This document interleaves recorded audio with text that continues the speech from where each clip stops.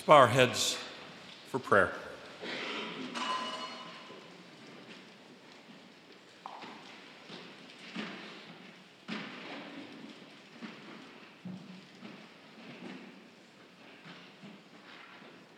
Lord Jesus, we thank you for loving us so much that you went to a cross where you suffered and died for the multitude of our sins and the sins of the whole world. And you gift us with your word and the presence of your Spirit to guide our lives, shape our hearts, to move us to live in service to you, this world, and to one another, so that by word and by deed we give glory and honor to you. Lord, be with us this day as we worship you, as we spend time in your word, as we fellowship with each other and with you. We pray in Jesus' name. Amen. So I'm listening very carefully to the children's message. Thank you very much, Sarah. And I'm realizing that she must have read my sermon, because she pretty much stole everything. I mean, even to the point of where I was going to mention L.W. Mel. But that's okay. Great minds gifted by God think in the same way. We are so thankful for what our God does. So thankful in so many ways. And as Sarah mentioned, Thanksgiving is just around the corner, but every day is a day to give thanks to our God who touches our lives in so many ways. And oftentimes we wander through life, sometimes forgetting to give thanks to God. The story of the widow of Zarephath is interesting because not only do we see God taking care of Elijah and the widow and her son, but if you caught it when the lesson was being read, there is an element there of stepping forward in faith.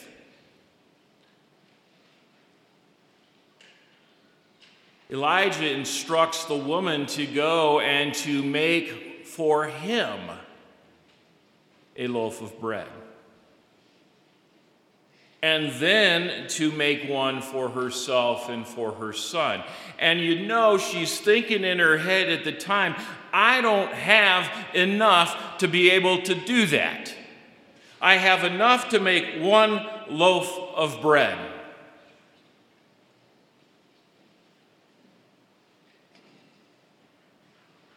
This is the crisis of faith. Do I trust God or not? Do I give to him off the top of what I have, in this case, everything that I have, to take care of his prophet Elijah? Or do I do what I wanted to do, which was to feed myself and my son and then lay down and die?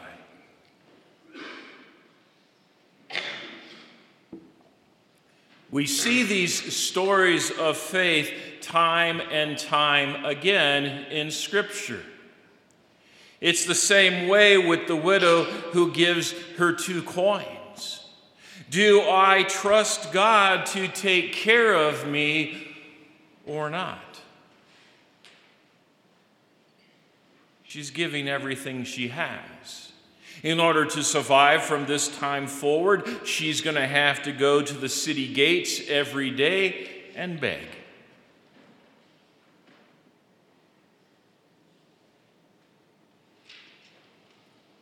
Do we live?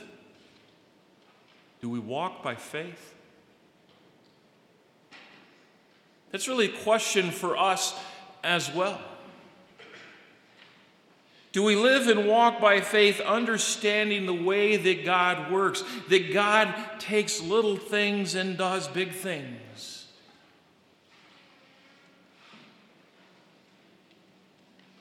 That God can take 5 loaves of bread and 2 fish and feed thousands. Do we live believing in God, or do we become skeptical of his word? I'm reminded of Naaman the Syrian, who was battling leprosy and came to the prophet Elisha. And Elisha doesn't even come out to greet him. Elisha sends one of his servants out with the simple instructions: go wash yourself 7 times in the Jordan River and you will be cleansed.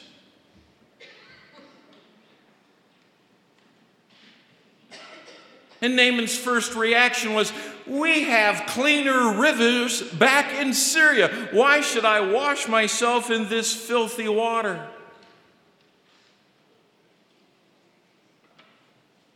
And I've always said, and you guys have heard me say this before, the first time he dips himself, nothing happens. The second time he dips himself, nothing happens. And so on until about the 4th time, when you got to think in his humanness, he's going, this is making me look stupid in front of all of my men. Why would I continue this behavior?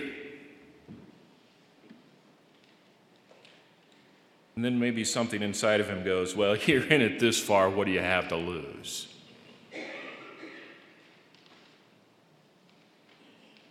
And the text tells us, and I'm going to paraphrase a little bit here, that he finally dips himself in the river the 7th time and comes out with skin as new as a baby's butt. Smooth and soft and healed and new.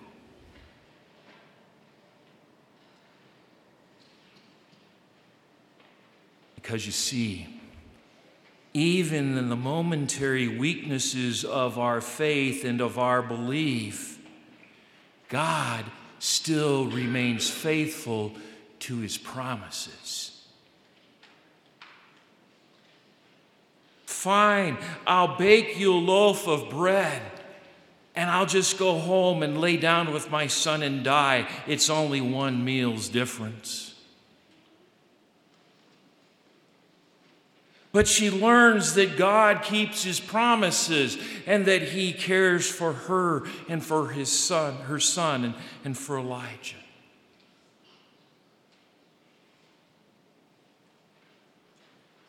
It's the way God works. Keeping his word.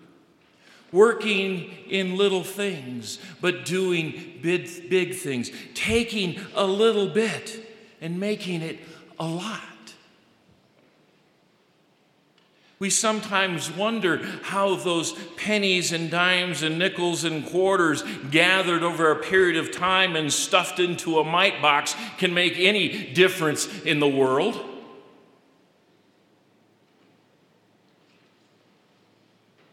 And just a reminder that we have a mite box opportunity every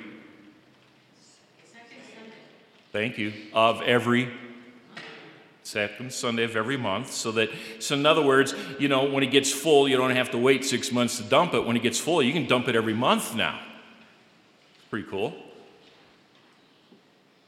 And those little mites, those pennies collected from ladies, from men, from children, because by the way, it's not just women who put money into the mite box. Collected from all over, gathered together, turn into millions of dollars to work the gospel around the world in a variety of ways, from digging clean wells in Africa to providing transportation to missionaries in Alaska, to doing work in our own backyards. Little things become big things. Remember the widow's mites? Right into the temple treasury. She gave to God. Not questioning how the money was going to be used or whether it was going to be beneficial to the kingdom, but just trusted God.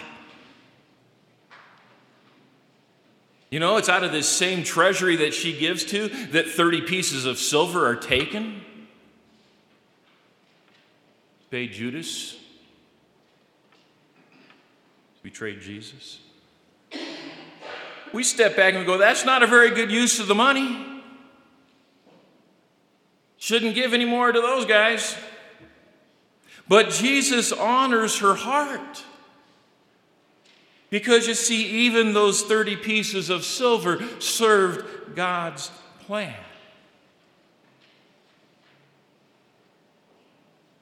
I announced last week, and we celebrate today, that we achieved our goal of raising enough funds to purchase the property for God Cares About You. Awesome achievement that's been quietly going on, this fundraising effort, for the last 3 years. So you'll hear more about that later, but people say, why do it? Well, I'll tell you what, if you go down to the mission and you see the smiles on the faces of children who for the first time in their lives get shoes and coats, you begin to understand why. That God takes a little, something we take for granted in our lives. For I am sure that most of us have multiple pairs of shoes from which to choose to wear on a Sunday morning.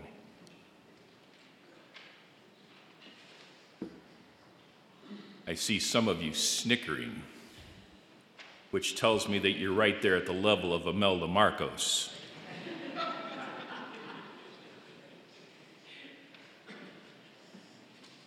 Some of you remember that. And we have probably a multitude of coats from which we can pick to wear. This jacket when it's slightly chilly, or this coat when it's a little more cold, and this coat when we get those rare snowstorms in Albuquerque.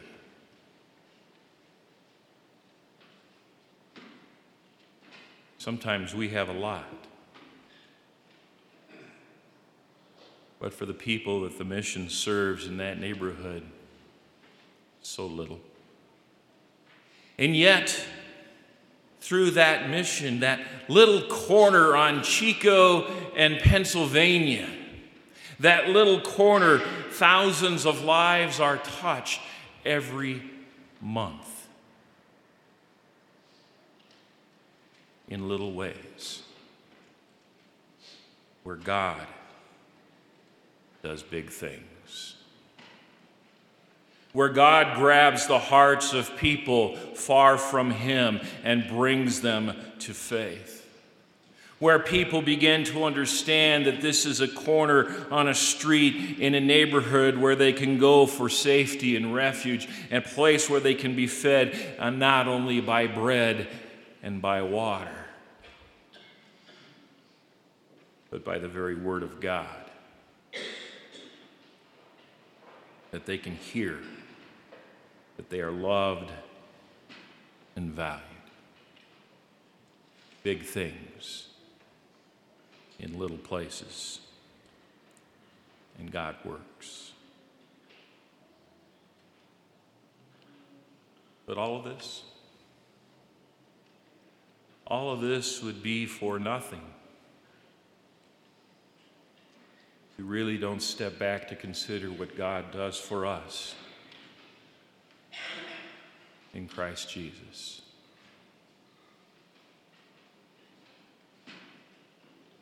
See, the littlest of our sins condemns us. The littlest transgression against God, which we as human beings might dismiss and go, oh, it's only a little thing, separates us from Christ.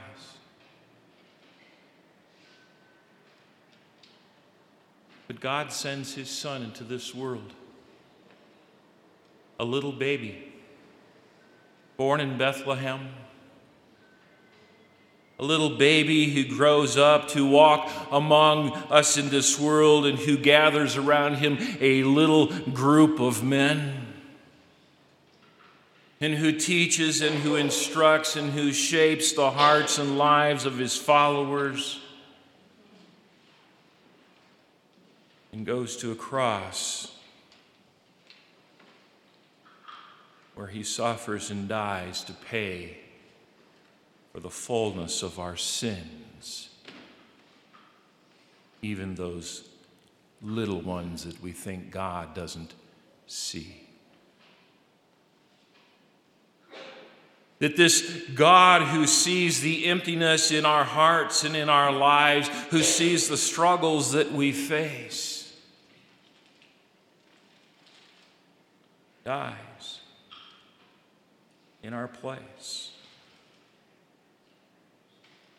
and fills us with grace and mercy and with love. A God who says, I will never leave you nor forsake you. A God who says to us that the jar will never be empty. God who looks at us and who calls us in our own lives to walk in ways that honor him, to give the shoes, the jackets, the water, the food, so many times the leftovers of our lives. But yet so many of you gave so much more in that fundraiser. Everything from $5 to thousands of dollars, working together to grow into that amount that works in mission and ministry in that neighborhood in more ways than you can imagine. And that's the way God works. A little to a lot. Always working his will. A little to a lot. Salvation not just for me or for you, but for the whole world. The rich, the poor, the large, the small, the old, the young, no matter the race, the language, the tribe, for all. A little blood shed on a cross brings a lot of salvation to a world that needs it. In Jesus' name, amen. And now may the peace of God, which passes all of our human understanding, keep your hearts and minds in the true faith of God in Christ Jesus to life everlasting. Amen.